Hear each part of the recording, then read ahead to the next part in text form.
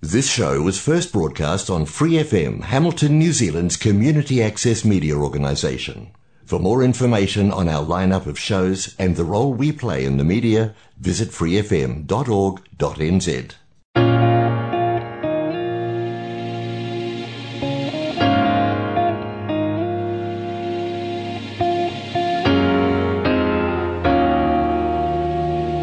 Kia ora, nau mai haere mai ki He Puna Kōrero. This is a podcast hosted by Go Eco Waikato. We are a voice for the environment, a centre for learning and a catalyst for change. Our team work across 4 work streams: kai, biodiversity, transport and enterprise. They intersect at climate action and honouring Te Tiriti as a tau iwi organisation. If you missed last week's podcast, search for He Puna Kōrero on your favourite podcast platform, or find the podcast tab at the top of the Go Eco Waikato Facebook page. My name is Anna, and for this show we thought it would be good in particular to have a look at some of the mahi that's going on around Lake Rotorua, our wonderful lake in the centre of our city, which has been described as the jewel of Hamilton, but the well-being of the lake at the moment might not be quite so jewel-like, but that's the kōrero. We're talking about the well-being, the mauri of the lake, and I've got a special guest in the studio today, Weremu Puke. Kia ora mātua, lovely to have you here. Wondering if you would be able to introduce yourself. Kia ora tātou. I mihi kauala ki o koutou katoa ki roto te kaupapa o te rā nei te ahi nei, ngā kōrero whiriwhiri, ngā kōrero tuku i hon mai o ngā tipula, o ngā ti kaura me ngā ti wairere e noho ana ki te taha te roto ko Rotorua. I'd like to give the opportunity to thank all listeners for giving your time to allow me to talk about the history of that lake, of the lake itself, and what the landscape was like over a period of several centuries. I am a direct descendant of Ngāti Kaura, who occupied Te Rapa Pā, which was probably the most important pā in the vicinity of the lake. I trace a direct line of descent from Kaura herself. And also, I'm happy to share some of my vision for the lake as well. Kia ora. And some of the initiatives that we could talk about as part of this podcast. Kia ora. Yeah, we've been having quite a lot of kōrero over a number of years now about the lake, and you've been a really amazing advocate for the lake and generously informing our community on a number of events that we've had around the whakapapa and the rich history that is associated with the lake. So just acknowledging you, Weremu, ngā mihi kia koe, for your generosity, for the way in which you share this history with us, because it's really, really important that people understand that, particularly before Europeans came, it was it has a significant kai source in particular. I know you've talked that quite a bit with me. So, just anything that you can share in regards to the lake and its importance to the hapu that are here. The entire landscape has completely changed from what it was like over 160 years ago. It's hard to imagine that around the lake there was quite expansive stands of kaikatea, wetlands, swamp, and even what is now Frankton and Dinsdale was one huge wetland. Mosquito and midge infested. It was a very difficult place to even contemplate, to even settle there. What had probably intrigued my great-grandparents' generation, because they were the ones that broke in a lot of the land what is now Frankton and Dinsdale, because they drained the swamp. And so the whole notion of Pākehā settling on a wetland that was a food resource, a huge flax resource as well, because flax was a big industry for Ngāti Wairere and Ngāti Kaura at the time. I'm talking about during the 1850s, which actually led to what we call the town belts, and various public reserves and fragments of that were established immediately after the land wars of 1864. Guided by my tipula Hakoputawaroa, who, with the surveyors at the time, George Blackburn and William Graham, basically the Karawa and other branches of my tupuna through my grandmother. The Hakoputawaroa was my Ngāti Wairere connection. Hera Te Ole Tapu was Ngāti Kaura, and she had a lot of mana. She had her and her brother were the main leaders of Ngāti Kaura here in Kirikiriroa at the time, and so they were trading flax. They grew. They actually had pigs. They also provided produce, peaches. So they were part of the whole revolution of providing kai to the settlers Up in Auckland, Auckland. So so the whole of around the lake area there was abundant of flaxes and things that were suitable for making ropes, and a whole array of things. So what came off the land was tradable. For the purpose of being part of the commercial development of our nation prior to the land wars of 1863, which actually was the principal reason why the land was taken in the first place under the under the Land Settlement Act of 1865. So to imagine Frankton and Dinsdale today as I said earlier, raupo, swamps, pockets of stands of kaikatea. Imagine in pre-human times what this landscape was like and how big those kaikatea trees would have been. Amazing. Yeah, exactly. I mean, it's hard to imagine. That's just what it was like, and the abundance of aquatic life in the lake. And very rich bird life too, and many of those birds were driven to extinction, sadly. And I take ownership that my tupuna sometimes didn't take the best care conservation until the next probably 200 years later after they first arrived.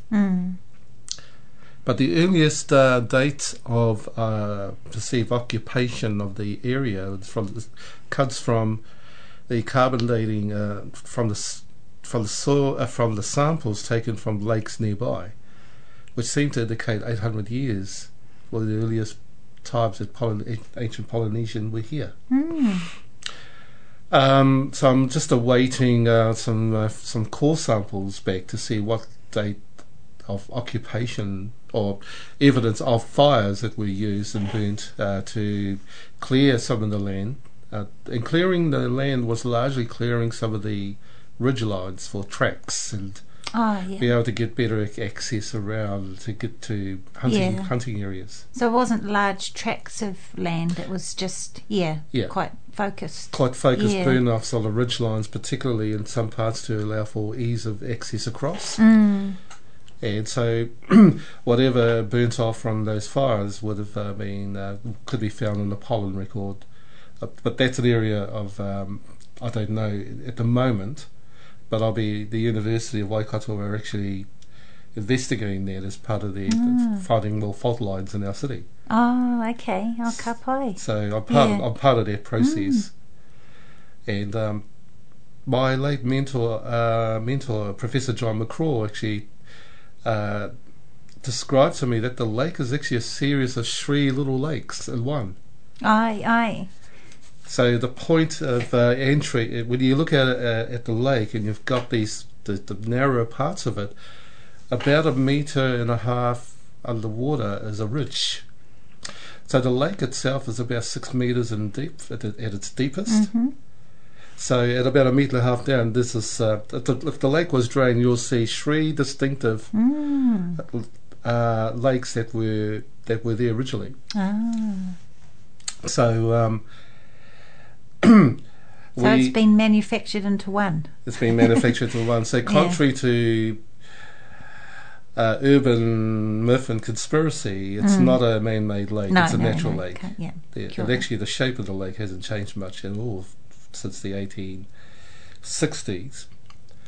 But the only parts that have basically changed is and as common is when that was actually the earthfill that was trucked away from when Garden Place Hill was made Garden Place when the hill was that extended through there, well, much of the fill from that cutting was trucked and dumped. to where Innis Common is. Now, how I know this, but that my grandfather Some was... good topsoil in there then. It was good topsoil. You could grow some stuff in Innis Common.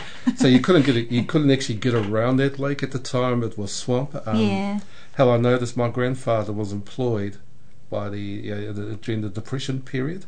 And he was employed on the basis that he knew that land. And I suppose he was lucky to... there were many men that weren't able to get jobs, but he was able to work on which was probably pretty harrowing for him to see a sacred hill like Garden Place being excavated away, and then him knowing its history and seeing all that sacred dirt being chucked off and used somewhere else. So that's how I know. I didn't know my koro, but Hare, my dad, told me a lot about my grandfather's coming and goings and work around the city. He was a labourer. He broke in farms a lot. He was what they say with 3 men in a dray. That kind of shows how the kind of work ethic he had with a shovel in hand, and how incredibly strong he was. So the area of Innis Common that was filled in would have been full of kai and the resources you've already mentioned, the harakeke and the materials used that they traded up to Auckland. So was there any other kai in particular that was very significant to that area, or? Plentiful. Eels. Plentiful. A lot of eels. On what is now Colombo Street, my grand auntie, Mrs. Liza Fatu, established Te Puna o Te Ora, which is now Te Rau Awawa, in 1940. But she was actually helped when they built the hostel. Dame, she was the Dame Hilda Ross. Dame Hilda Ross actually got involved and helped fundraise for the hostel. The reasons being is that a lot of Pākehā at the time would not give accommodation to Māori. So many of them were sleeping under the bridges, sleeping under trees out in the open, and it wasn't good. So what my grand auntie did was set up a hostel, which is Te Puna o Te Ora. But she's also a direct descendant again of Ngāti Kaura. To see a generation back to her grandmother. That she was already in that area. Breaking in drains, and had land what is now Higgins Road. So they were there from day one. So that is never left. Never left. So that's a near unbroken connection I have to my grandmother's line. Because his sister was Mrs. Fatu. So there are people. I don't know whether many people would remember Mrs. Fatu now. She died in 1962. She's buried in the Hamilton East Cemetery, and she was given a special award by in recognition to her services, the Queen's Coronation Medal of 1953. So she was a very prominent Māori leader in the town at the time. So my grandmother and her and their sisters, being the strong-willed women that they were, they fundraised, they did a lot of charity work in the community, to help Māori. They valued their relationships with Pākehā as well, and that also, I suppose, that kind of relationship building helped my dad into the role that he had as kaumātua of the city, and also the connection he had with his auntie. He had a special connection with his auntie, Mrs. Fatu. And and also it's that family ancestral history coming through again. But they used to get eels out of that lake. And take them back to the hostel. Take them back to the hostel and prepare them there. And so freshwater mussel was another one. So freshwater mussel, the kaiao. So there's a lake. It shouldn't be called Rotogaire. It should be called Rotokaiao. Because that lake is where the te mea, te tana netball.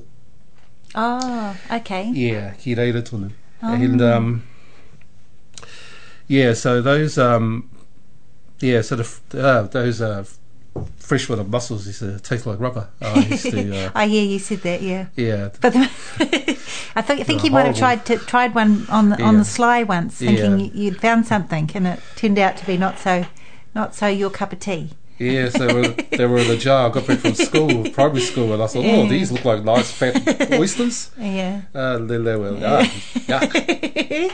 But chewy. Maybe old-fashioned chewing gum was the idea. Maybe boiled gumboot. Oh, boiled gumboot. Oh, Yeah, okay. that's probably the closest taste. Not so fresh tasting. No. No, okay. But anyway, the lake was a kai source, and it fed vast numbers of people, and a hostel was able to benefit from the kai there, and enjoy that. Yeah. And also too, there were ducks. Yeah, the ducks. Okay. Eaten ducks. Eaten ducks, duck Okay. eggs, all sorts of things. So, Oh. my grandma. Duck eggs. Duck eggs. Kapai. So going around gathering duck eggs, geese, swans, duck. Oh, okay. So all array of Of the wetland birds yeah. were cooked. Okay. Were brought back. Yeah. And, Well, that's probably eaten. quite a good way of keeping populations Down. balanced, I suppose. Yeah. And yeah, they had freshwater coda, freshwater crayfish. They had there was when I think about it, there was a particular fish that my late uncle Roro Te Puke was named after. Roro was his name, but so this fish was called a upokororo, and I don't know what wiped it out. It was all around, eh? It was all around. It was very common in the swamps. And, How big was it? I'm not too sure. I'm not too okay. sure. It's But it was a good eating one. It was a good eating one. It was a grayling of some sort. I actually brought that up in a conversation in a meeting with regional council, and Professor Brendan Hicks was there. Yep. He looked at me with total surprise that I knew something about it. Oh, okay. And I said, yeah, that's my late uncle's name, because it was a favourite food of my great grandmother. That's on my Ngāti Wairere side. That's my puke line. Right. And Uncle Roro was a first cousin to Hari. Oh, okay. So the food, so this species of fish apparently, or its related species, actually exist in the waterways of South Australia.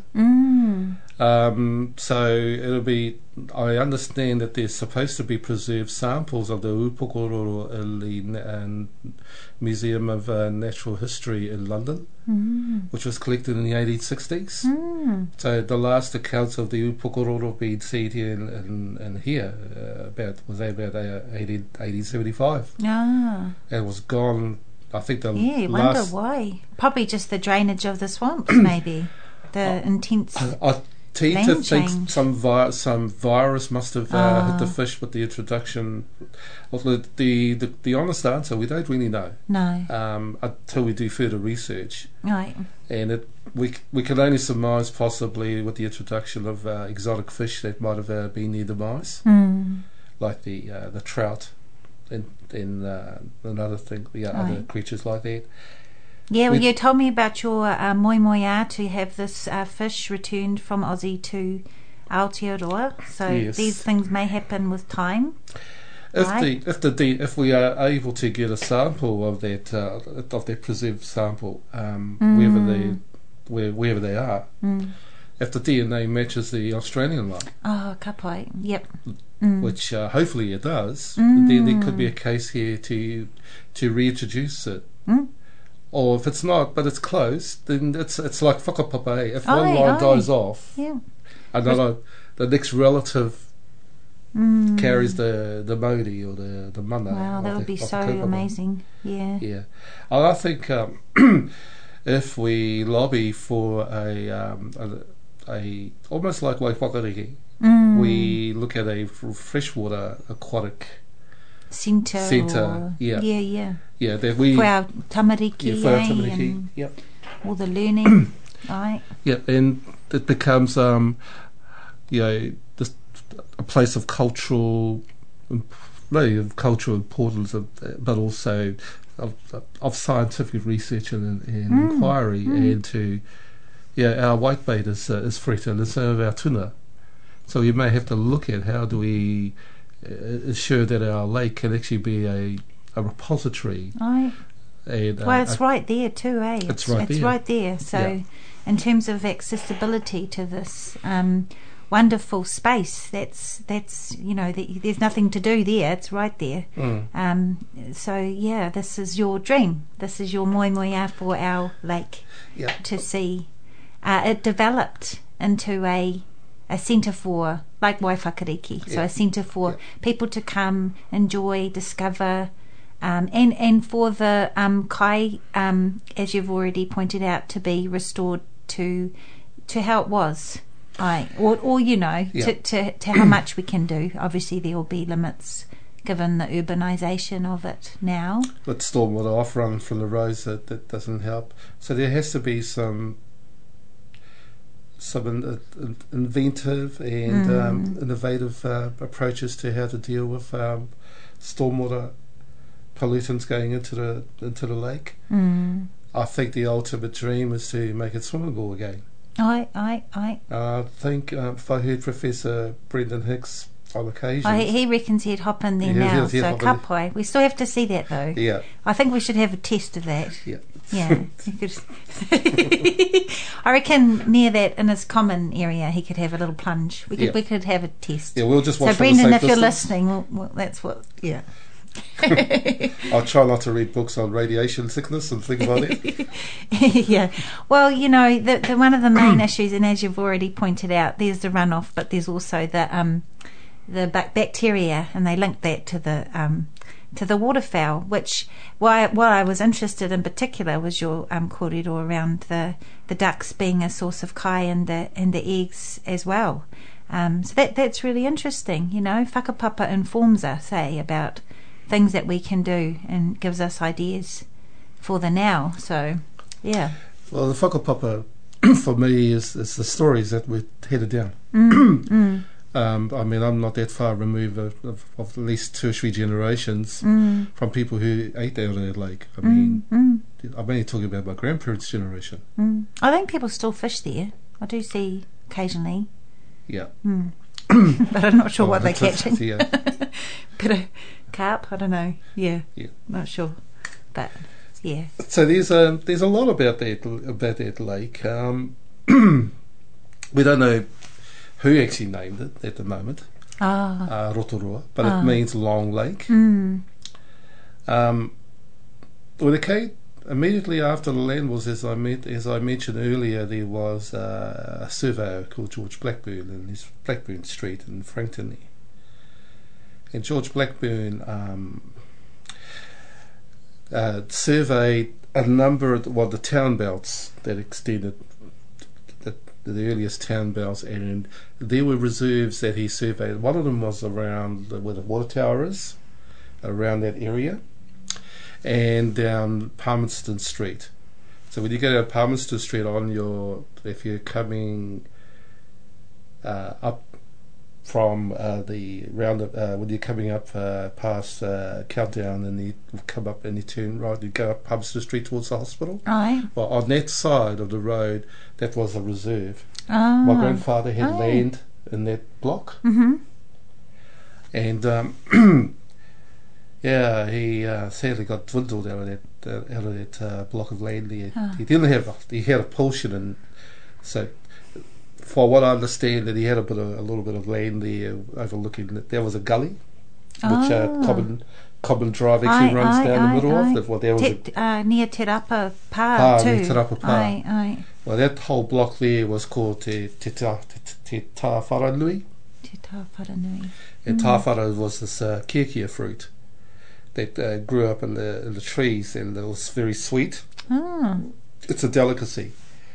And that fruit had a taste between a passion fruit and a banana in one. True. Gee. And the flower was very sweet. So that block of land near was called Te Tāwharanui.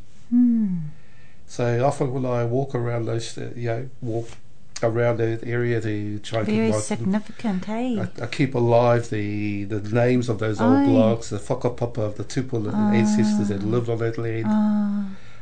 Where my grandfather... Often names connected to Kai, and what was there. Yeah. Because Ruakiwi Road gets its name from a cave of Kiwis that were inhabiting the area. And because that very top of the hill was a taumata, an observation point. So the tupuna of my tupuna would go up there and karakia and also talk to the patupaiarehe or shoot them off. But that place there, shoot them off. Shoot. So contrary to popular hearsay, people claim that there was a pa there, then a pa where this common as well. Pas don't grow legs and walk and move all over the place. Lots of stories, and we've got to figure out the stories. But we're running out of time with our kōrero here, and I just want to thank you so much, Weramu, for your time and your kōrero today. I think it's really important that we honour those stories and recognise the place of mana whenua here, and for the vision too, going forward for our lake. So ngā mihi kia koe. Kia ora. Kia ora. So we've had Weramu Puke in with us to kōrero, which has been awesome. So He Puna Kōrero is a podcast hosted by Go Eco. We are a non-profit environmental hub with biodiversity, kai, transport and enterprise projects. You can find out more about on our website, goeco.org.nz. Join us again next week for a new episode, but make sure you follow or subscribe to He Puna Kōrero on your favourite podcast so you don't miss an episode. Kia pai tō rā e hoa mā.